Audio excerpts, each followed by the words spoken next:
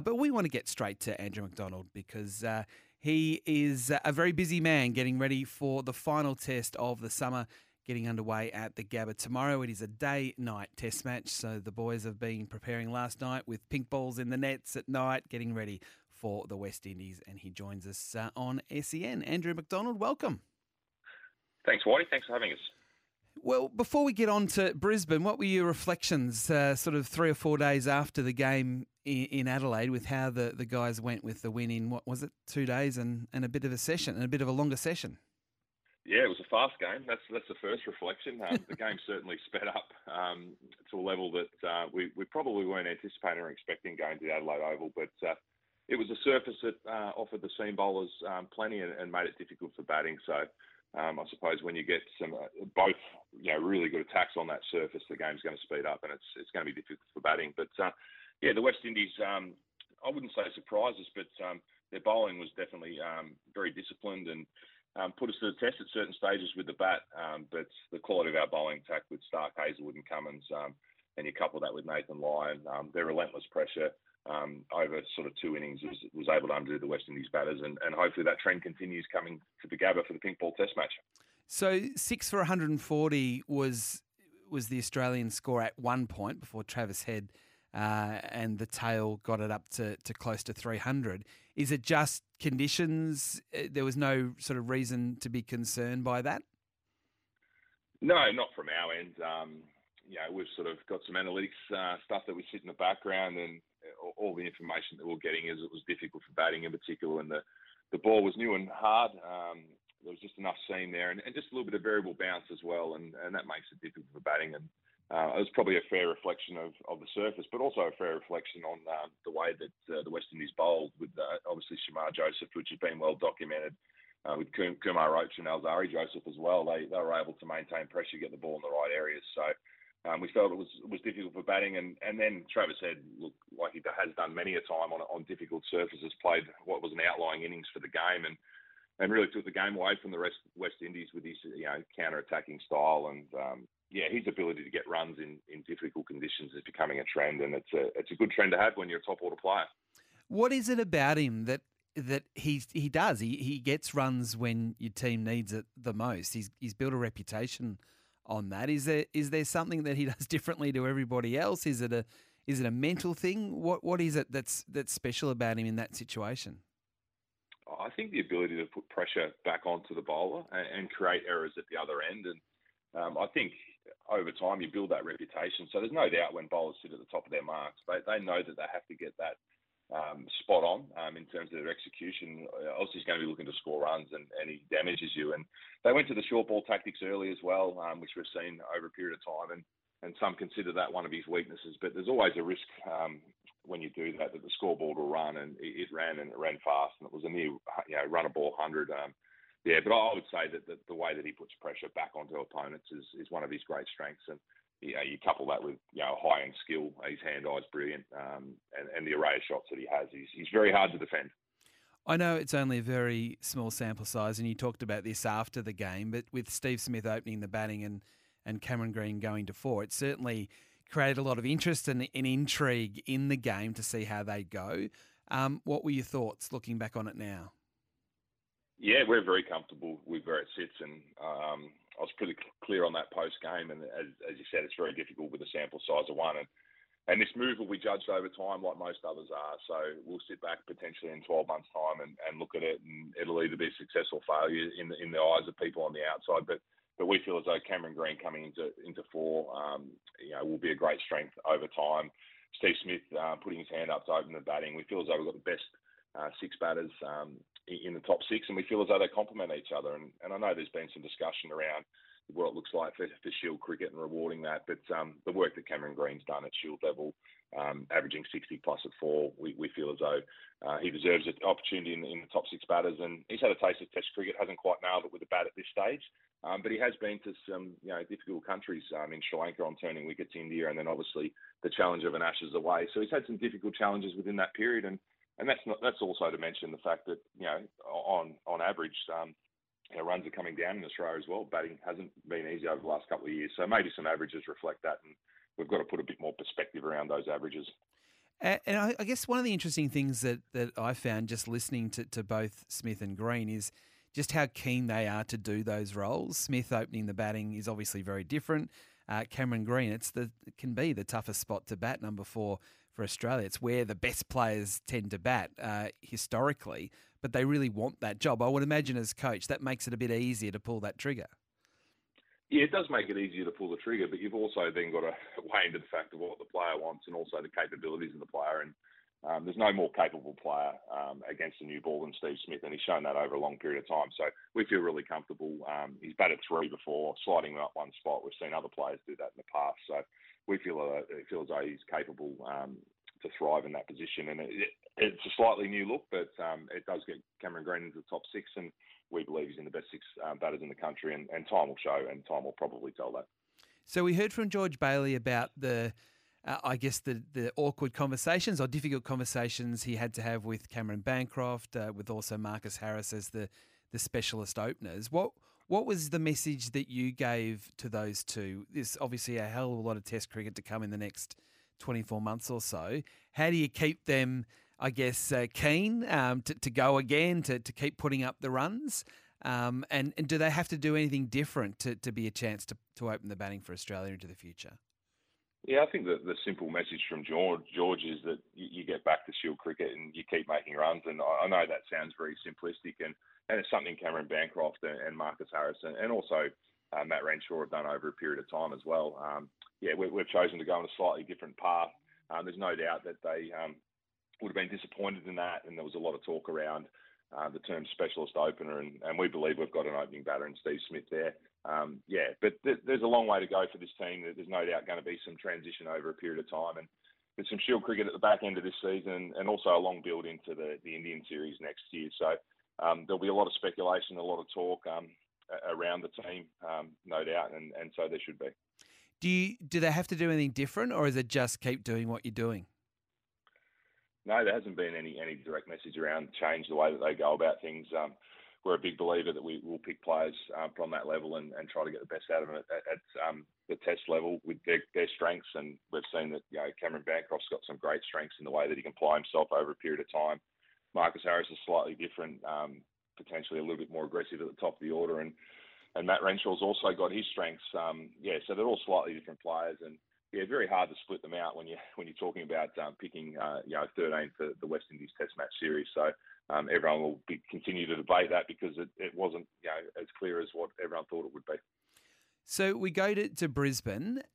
Pink ball preparations. What is different in the build up to a pink ball versus a red ball, or have they done it enough now, these players, that there isn't too many things that need to be done differently from test to test?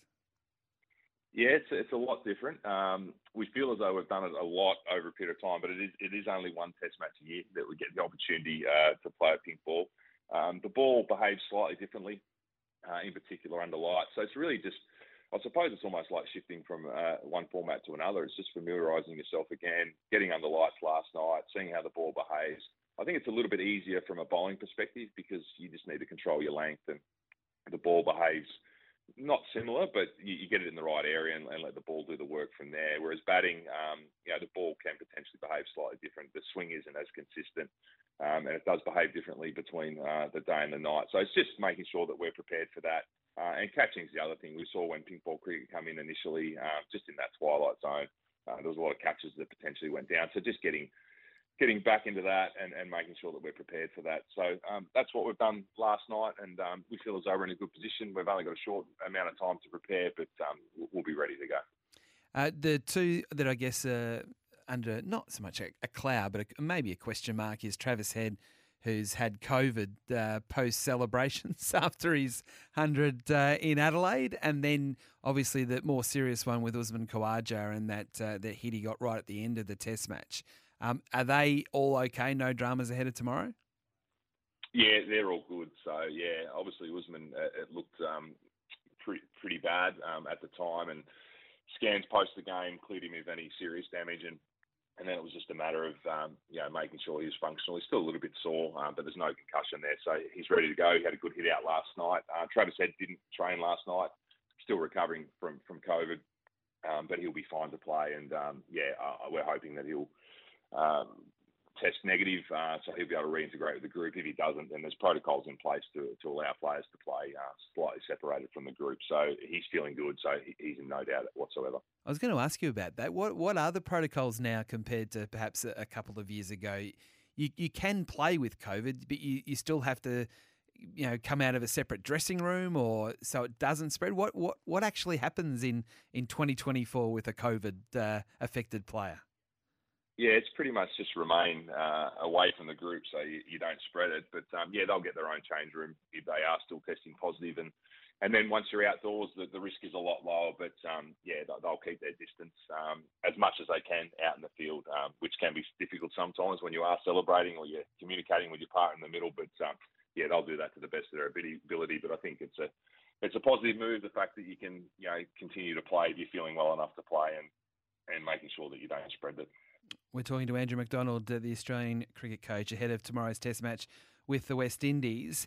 The five Test matches are going to have the same three fast bowlers in all five, off the back of a crazy 2023. How is this possible, Andrew? Yeah, they've done well, haven't they? It's a demanding schedule, and what they've been through. It's incredible to think that they're still upright and continuing to perform. But they're actually not only continue to perform, but they feel as though they're improving across the summer, which is a scary thought. But the preparation, the way that they go about it, the way that they manage themselves, gives them the opportunity to play as much as they have this year. And I think the first Test match of the summer potentially set it up. I think we bowled 30-odd overs as well in the second innings, and that probably allowed us a view that they would be able to get through 5 Test matches. Whereas when you're planning probably at the start of the Test summer, you're thinking maybe they may need a rest in one. But we've had some fortunate results, some shortened games, which has allowed that also. But I think full credit's got to go to the way that they prepare themselves, the professionals that they are. And as I said, they've got better across the summer, which is a scary thought. And the other layer to that potentially going forward will be based around the all-rounders and the ability to, for them to bowl overs throughout the day, which could take 2 or 3 overs off one of the fast bowlers in a day. And whilst that doesn't seem a lot, that can build up over a summer. And, it may give us the opportunity to play the 3 fast bowlers together for a lot longer. Just the last one on the test. The weather that is forecast for days 3, 4 and 5 is pretty ordinary. It is improving a little bit, which is encouraging. First 2 days look okay. Does that affect the way that you will plan, or strategically the way you will go about it, knowing what's ahead, or you can't afford to put that into play with the weather? Yeah, you can't. I don't think you can afford to put that into play with the weather. I think it's play the first session, move from there, play day one, and then I think as the game unfolds and the speed it's moving at, then it may give you some opportunities around the weather potentially. But it feels as though with that weather forecast that you've mentioned there, when you start talking about days 3 and 4, it's going to be hard to plan for any of that. So I think we'll just play it, see how we go, and then weather was to be around day 5, then you might have a chat, or you might factor it into your planning. But when it's day 3, that's pretty early in the Test match. So I think it'll be get moving, see how we go day 1, and then we'll just move from there. Okay, I know you're focusing on the Test match, but there has been some changes made to the one-day squad for matches against the West Indies at the completion of this Test series. Maxwell out, Fraser McGurk in, and Will Sutherland is another one that's been added, which is very exciting for myself at least, and probably for Will. But I just want to ask you about Maxwell. We had a lot of text messages and calls through the week about, I guess, the frustration of Maxwell not playing at the MCG. Can you explain why he's been essentially rested? Yeah, we can. Yeah, it's a discussion that we've had for the last couple of weeks, just around where he's at physically, on the back of that major injury that he had. I think it's well over 12 months ago now, but that injury hasn't allowed him to do the things that he's wanted to do over a period of time. And recovery is one of the biggest problems that he has, pulling up from games. And he just started to flag during the back end of the BBL. And for those who know one-day international cricket well, it's probably one of the most demanding formats for any player. The amount of speed they have to move it in the field, and with the bat, and obviously Maxwell being a 3-dimensional bowler. So we felt it a prime opportunity to give him a little bit of a chop out to get ready for the T20s against the West Indies, which will be, I think, named later today. So it's more a physical capability in that one-day format. So that's going to be an ongoing management problem with Glenn, we believe. And we had some good results in the World Cup, but also if you think back to before the World Cup, going to South Africa, we had to pull the same lever in terms of managing where his body's at. So it's got to be a consideration for him how he looks after himself moving forward for the longevity of his career. But we've also got to weigh into that with the way that we manage him, and we feel as though this is the best for him at this point in time. He was in the news over an episode on Friday night. Is that something that the Australian cricket coach gets involved in, chats to him and say, Glenn, what's going on? Or is that something that is left to others? No, I've spoken to Glenn, had a good chat to him yesterday around the incident. And as I said before, it's him looking after himself needs to be a consideration moving forward. And we've given him the opportunity to rest and rehab in that period of time. And I suppose the lessons for him around that would be to take up his end of the bargain in that place and take care of himself. We want to see Glenn Maxwell playing cricket for the next 3 to 4 years for Australia. Can he get to the next World Cup in 2027 in South Africa? Who knows? But he's a key player in our white ball format, and when he's out there, we're a far better team. And as I said, on the back of that horrific injury that he did have, there's going to be some management things that are put in place around him. But we want Glenn playing for Australia as long as we can. And we're going to have to do our end, and Glenn's no doubt going to have to pull up his end of that bargain. So were you convinced it was an honest mistake, this one? This wasn't something where he'd necessarily done something particularly wrong after speaking to him? Yeah, all the information that he's given. He's had a few drinks, and clearly the night's ended the way that it did, and that's less than ideal from his perspective and our perspective, and it's an honest mistake. And he needs to obviously have a look at what he's doing at his end, and is that the right thing to be doing at that time? But thankfully there's no harm out of it. He's well now, and that's the other thing to consider in these instances is it's, yes, you can point the finger, but there's obviously a duty of care from our end, and he's doing well, and he looks as though he'll return to play in that West Indies series in those T20 games, which we're excited for. And just before we let you go, just a couple of words on Jake Fraser-McGurk. Firstly, I guess the left field selection for that one-day squad, essentially replacing Maxwell. So you've got baby Maxi coming in to replace the Maxi. Yeah, it's exciting, isn't it?